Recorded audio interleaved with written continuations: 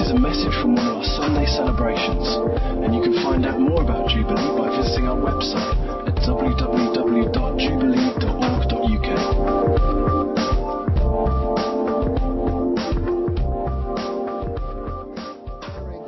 This message and looking again at this chapter, I was saying, Lord, would you give me something fresh? Because it's something I've looked at a number of times. I've preached the chapter through on numerous occasions. And I really felt God speak to me and highlight a couple of things that, whilst I knew were there, I hadn't quite seen in such clarity before. And it's some of those things that I want to focus on this morning. So shall we pray and ask God to help us? And then we'll get onto this chapter.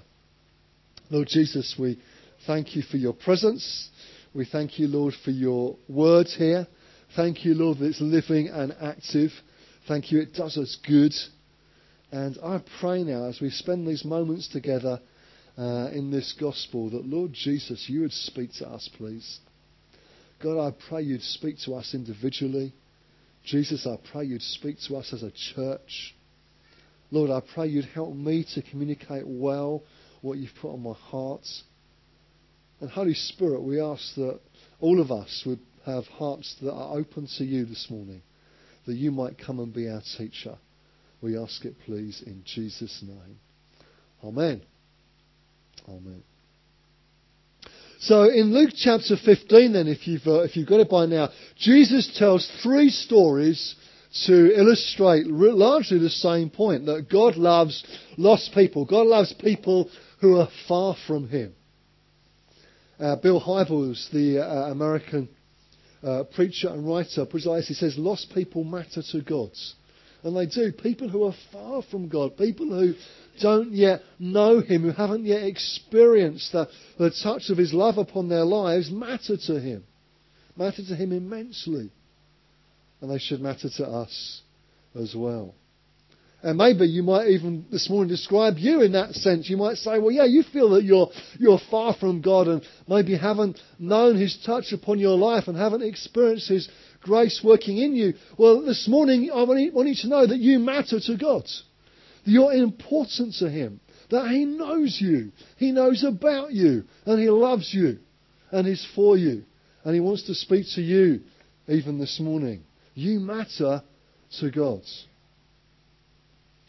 If you've got your Bible there, we're going to read a couple of verses and then I'm going to summarise some things. Then we're going to jump in towards the end of the chapter once again. But we see right at the beginning of Luke chapter 15 that Jesus has a reputation. Luke says, it says, now the tax collectors and sinners were all gathering round to hear him. This is to hear Jesus. But the Pharisees and the teachers of the law muttered, this man welcomes sinners and eats with them. That was Jesus' reputation. That he welcomes sinners and ate with them. Jesus has a reputation. Actually, it's true to say that all of us have a reputation, don't we? It might be good, or it might be bad. It might be neutral. But all of us have a reputation. I wonder this morning, what would you say is your reputation? What's your reputation? What would people say about you? Not perhaps necessarily your best friend, or your husband or wife, who I'm trust would say something positive, one would hope. But what's your reputation? I've got a reputation about being interested in technology and IT and gadgets and things like that. And that's neither good or bad particularly. It's fairly neutral. And people would ask me about those sort of things. I might not work in that sector, but it's an interest of mine. So probably more than a hobby. Try to make sure it doesn't quite take over my life. But that's a reputation. And it's often found in long IT support calls with my parents and my parents-in-law and others who get stuck on such technology-related matters.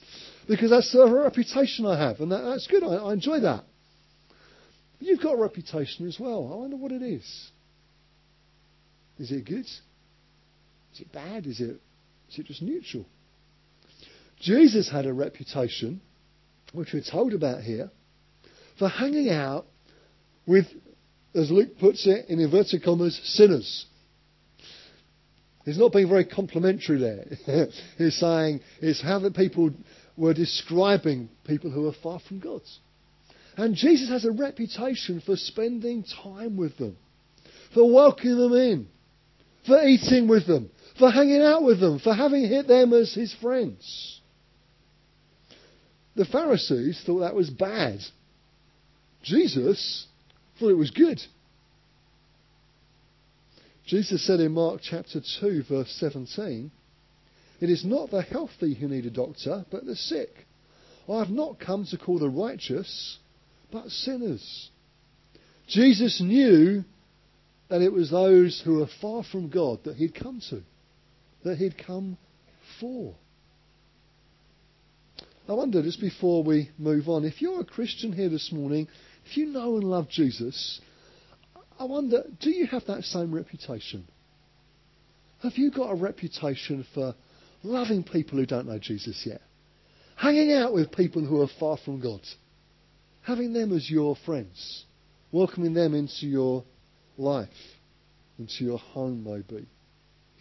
Now, you might have that sort of reputation from a negative point of view. You might just spend all your time around people who don't know Jesus, who aren't walking with the Lord, and actually your lifestyle is no different to theirs, and actually to say that, you're around them isn't a very complimentary thing. It's actually a negative thing for you.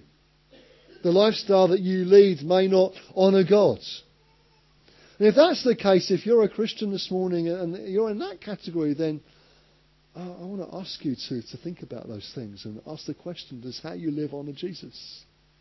Does it honour the Lord to have that sort of reputation? But you might have it from a positive point of view. It might be a really positive thing for you. You've got lots of friends who don't know Jesus yet. You love having them in your home, eating with them, having them as your friends. And your lifestyle says something to them. Because it speaks of you being one who follows Jesus and loves him and wants others to encounter him as well. Maybe that's your reputation. And if so, that's a really positive thing, and well done. And keep going on that. Keep going on that. But maybe you don't have that reputation at all. Lots of research shows that for most Christians, the longer that they're a Christian, the longer that they're walking with the Lord, actually the less non-Christian friends they have. Because their other friends are mostly perhaps in a church environment, and others who know and love Jesus. And it is good to have friends who know and love Jesus, and we all need that. We need to be encouraged by one another. And another one of our values is loving one another and building each other up and encouraging one another. We want to do that. And friends, we need to do that. And please don't hear what I'm not saying here. That's good, and we need to be doing that. But listen, if you've got friends in your life who don't know Jesus yet, too often churches hold guest services or alpha course launches or other such events, and the truth of the matter for many people is they don't know anybody to invite who is outside a Christian context. So if that's you, and I suspect that there are those of us in each of those categories this morning, if that's you, then I want to encourage you, make some friends with people who don't know Jesus yet. Love them. Let them encounter Jesus in your life. Show them what it's like to be a friend of God. Show them what it's like to have a relationship with him. Let them encounter Jesus through you. Maybe even in these moments, the Lord may be speaking to you. Which category are you in? Have you got that reputation for knowing a whole bunch of people who don't know Jesus yet and loving them, serving them, seeking to show by your life what it's like to walk with the Lord? Have his grace flowing through you. Or maybe for you, you're thinking, actually, you need to make some new friends. Not to ditch the others, but to make some new ones as well. Those who are perhaps far from God at the moment. Well, what is it you're doing already that you can maybe do with people who don't know him yet? Maybe a hobby or an interest. Maybe a friendship. What might it be for you? What might it be? So, anyway, Jesus tells these three stories. And we've got here in Luke chapter 15 a story about a lost sheep, a lost coin, and a lost son. And we'll read the parable of the lost son in a moment, just in case you're thinking we're not going to read much scripture this morning. We are, but we'll get there in a second. So firstly, Jesus tells a story about a lost sheep. We've got a farmer who has 100 sheep, counts them in, he finds that one is missing. So he leaves the 99 and goes after the one, and when he finds it, there's great rejoicing. He then tells a story about a woman who loses a coin. She has 10 silver coins, and each one is probably worth about a day's wages. And when she loses one, she searches high and low until she finds it. And when she does, again, there's great rejoicing and great partying. Jesus says in Luke 15 verse 10, in the same way I tell you, there is rejoicing in the presence of the angels of God over one sinner who repents. So Jesus is now making this story mean something for us to understand. He makes it clear this isn't about coins or sheep, really. This is to illustrate a point. It's a parable. It's designed to get us thinking. Jesus wants us to teach us something in these stories about people who are far from God that he loves. And then finally, we've got the parable of the lost son. Jesus ups the ante each time, doesn't he? We go from a sheep to a coin, and now it's a son. Let's read it together, starting at verse 11 of Luke chapter 15. Jesus continued, there was a man who had 2 sons. The younger one said to his father, Father, give me my share of the estate. So he divided his property between them. Not long after that, the youngest son got together all he had, set off for a distant country, and there squandered his wealth in wild living. After he had spent everything, there was a severe famine in that whole country, and he began to be in need. So he went and hired himself out to a citizen of that country, who sent him to his fields to feed pigs. He longed to fill his stomach with the pods that the pigs were eating, but no one gave him anything.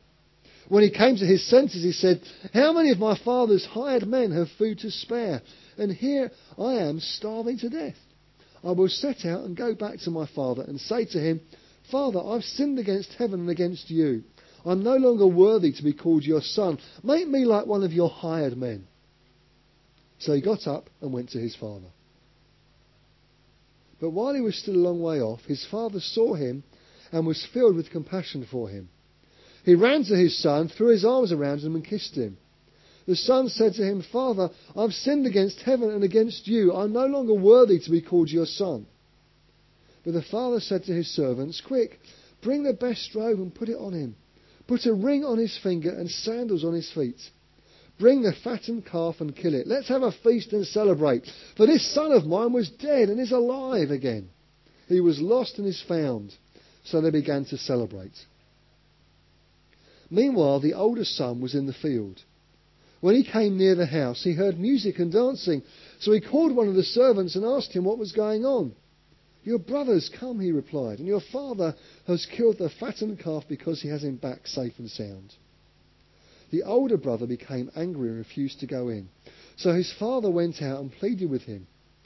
But he answered his father, Look, all these years I've been slaving for you and never disobeyed your orders. Yet you never gave me even a young goat so I could celebrate with my friends. But when this son of yours, who has squandered your property with prostitutes, comes home, you killed a fattened calf for him. My son, the father said, you are always with me, and everything I have is yours. But we had to celebrate and be glad, because this brother of yours was dead and is alive again. He was lost and is found. Jesus is deliberately causing offence here. His hearers would have been offended at this story. You know, for the younger son to ask for his inheritance before his father dies is tantamount to saying to his dad, I wish you were dead. You know, it would have offended his listeners. And that's what Jesus was intending to do. So the younger son gets the wealth, goes off, wastes it, and then realises when he's in a mess and doesn't have any money and he's just feeding pigs, which, bear in mind, were unclean animals to the Jews, that would have offended them as well. Jesus is making this as bad as possible. At that moment he says, you know what, I might as well just go home and see if I can become one of my father's hired men. Hired servants were the lowest of the classes of servants. They had really no rights. They weren't part of the family. It was just like a casual position. So he wasn't after much, really. He was just wanted to go back from the position he had as a son to now the lowest class of servants. And he works out his speech and he heads for home. But before he gets there, his father sees him. Luke 15, verse 20. So he got up and went to his father. But while he was still a long way off, his father saw him and was filled with compassion for him. He ran to his son, threw his arms round him, and kissed him. His father is overwhelmed to have his son back home. He doesn't get a chance to deliver his well thought out speech. He's just welcomed home. Welcome back into the family. By the father going to his son, he's making a very public statement. He's saying, I forgive you. By the father taking the initiative, going to his son, he knows that his son would have faced great criticism from the village. You know, the village would have known that he'd gone off and spent all his money. But the father goes to him and walks him back home, taking all the grief on himself, really, and forgives him publicly. Welcoming him back into the family. Kills the fattened calf, throws a party, gets a ring to go on his finger. He's welcomed back home. He's welcomed in as a son. And again, there's great celebrating and partying. He has a robe put on him and a ring on his finger, sandals on his feet. And he's accepted back into the family. So this parable, even more than the other two, illustrates the point that God loves people who are lost, who are far from him. He really does. And so should we. So let me ask you a question. Think about it for a moment. Your 5 closest friends, just to pick up what we said earlier, do they know Jesus or are they far from God? How about your top 10? Same question. What about the last people you had in your home for a meal? I want to encourage us this morning to be building bridges with people who don't know Jesus yet. Let's love them and show them God's love in the way that we love them, serve them, care for them. It's not a project. We're not seeing people as a project. Heaven forbids. Rather, we're reaching out to people who don't know Jesus yet. I want to encourage us this morning to be doing that.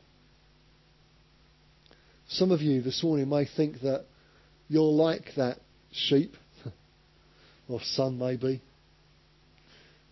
It's funny really, isn't it, the story of the lost sheep. You think, well, a shepherd's got 99 others, why be so concerned about the one? And maybe you think that about yourself. Well, God's got plenty of other people. You can't be concerned about me. Listen, these parables tell you He is. And the parable of the lost son speaks it out very, very specifically. Just as the father was looking for his son to come home, God's looking for you to come home this morning and wants a relationship with you. But it's easy for us to miss something in this story, I think. It's easy for us to miss the other son. We get so focused on the son, the younger one who goes to his father and says, give me the cash, I want it now, I want to go and spend it. That we forget the older son. We sort of skip over the last few verses and just make the point about the younger son. But actually, I felt in preparing this that God wanted us to look at these verses just for a few moments before we finish. Because the older son in this story has got something to teach us as well. He gets offended because his younger brother gets his inheritance early, wastes a load of money, and when he's down on his luck and has run out of cash, comes home and his father welcomes him back into the family. And so the older son now says to his father, look, all these years I've been slaving for you and never disobeyed your orders, yet you never gave me even a young goat so I could celebrate with my friends. But this son of yours, he says that's not my brother, he says, this son of yours, who has squandered your property with prostitutes, comes home and you kill the fattened calf for him. He's not happy, is he? Clearly, he's not happy. But more than being not happy, his problem is this. He didn't understand who he was. The older son didn't understand who he was. He didn't get what it meant to be a son. He didn't understand everything he had as part of the family. He didn't realise that all that his father had was his to enjoy. He could have had a party any time he wanted, but never did. He never realised it. He missed it. He didn't realise who he was. And friends, I think this can be true of us sometimes. I think it's true of many in churches right across this land. People who don't realise who they are in Christ. People who don't realise their position in Him. Is that you this morning? You are a son, a daughter of the living God. Do you realise that? Do you realise what that means? Are you working so hard for Him that you forget to enjoy Him? You're a son. You're a daughter. Jesus in John 15 says this. He says, I no longer call you servants, because a servant doesn't know his master's business. Instead, I have called you friends. For everything that I learned from my Father, I have made known to you. Jesus makes it clear. He calls us his friends, but more than that, you're not a servant, not even a friend. You're a son or daughter of the living God. If we were in a Pentecostal church at this point, there'd be whoops and hallelujahs and amens and everything else, because if we really understand the truth of it, friends, it's mind-blowing. It really is. It's not that you just happen to know the Lord and He's forgiven your sin and that's all good. No, you're a son. You're a daughter. You're part of the family now. He is your heavenly Father. You are now in Christ. Do you know the joy of sonship? You're part of the family. You're in Him. You're not outside anymore. You're not far away. You've been brought in. You've been brought near. Paul says in Ephesians 2 verse 13, but now in Christ Jesus, you who were once far away have been brought near by the blood of Christ. And this morning, maybe God wants to bring some of you near. Maybe you've already responded to Him. Maybe you describe yourself as a Christian. Maybe you're walking with the Lord. But I think this morning God wants to bring you near. He wants you to understand who you are in Christ. That you are a son and a daughter of the living God. Amen? Think about what that means. He is now your Father. You're part of the family. The Bible talks about being in Christ. It's not that you're just accepted in, you sort of snuck in by the skin of your teeth somehow. No. That's not how we treat our kids, is it? They're part of our family. We welcome them in. And that's just how the Lord has treated you if you know Him and love Him.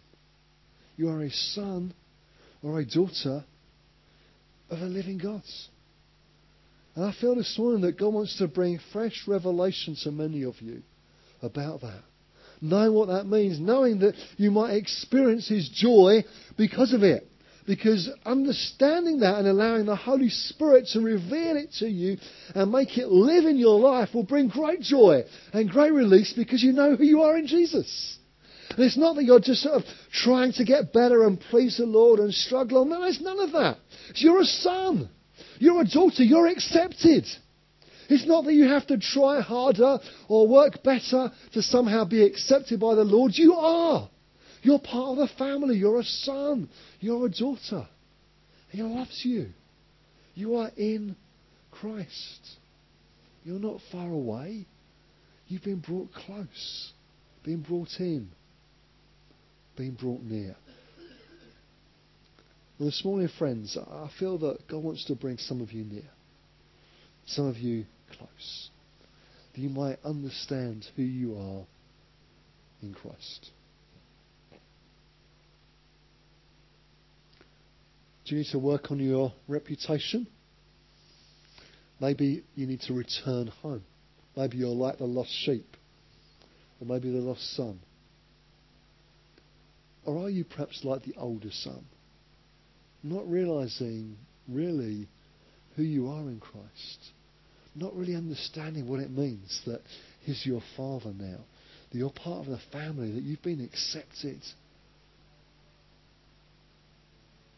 In the same way that the father in the story gives the younger son, he puts a ring on his finger, puts sandals on his feet, he puts the best robe round him, and they celebrate because he's come home.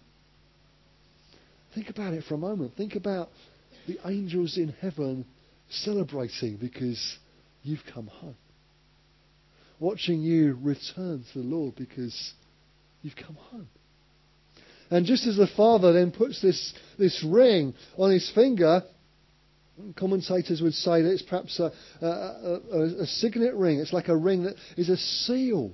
It's a sign of who he is. It's not just some decoration to look nice. It's not just a bit of jewellery. Oh, that's nice on his finger. No. It signifies something. It shows that he's a son. It shows he's part of the family. God has given you His Spirit as a seal, so that you know that you're part of the family now.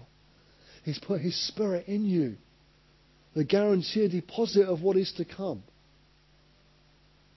both now and in eternity. Because you're a son, you're a daughter. Have you realised who you are in Christ? Perhaps if the band can come back, please. You can juggle baby and guitar, Adam. I'm sure you can. Thanks, Rach. God wants to bring fresh revelation, I believe, to many of you this morning about who you are in Christ. So can we stand together? I'm going to pray, and then Adam's going to lead us in a song.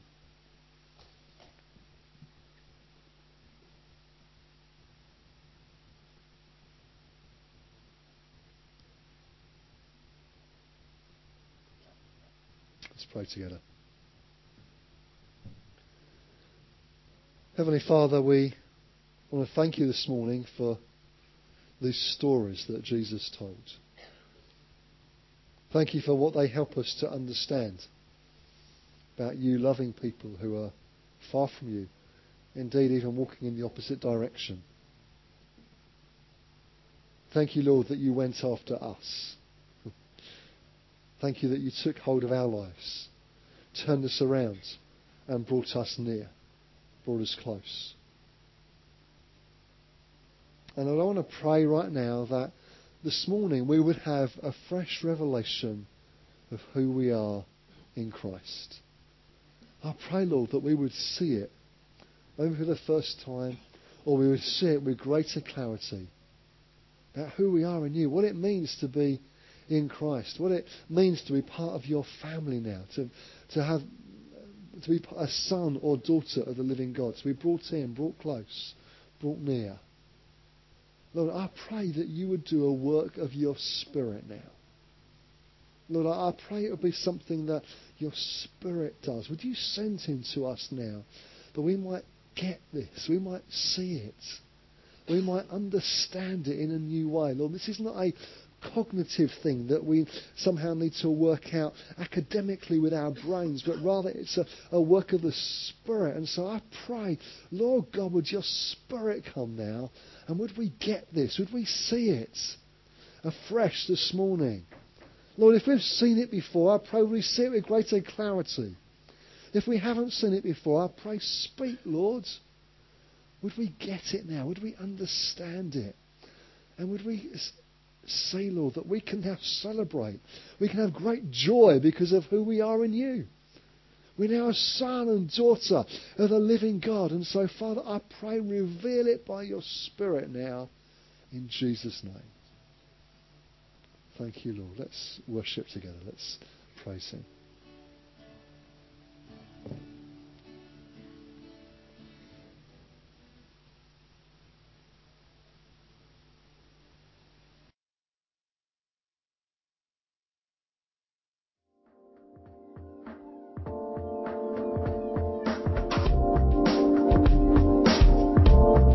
Thanks for listening to this Jubilee Church podcast.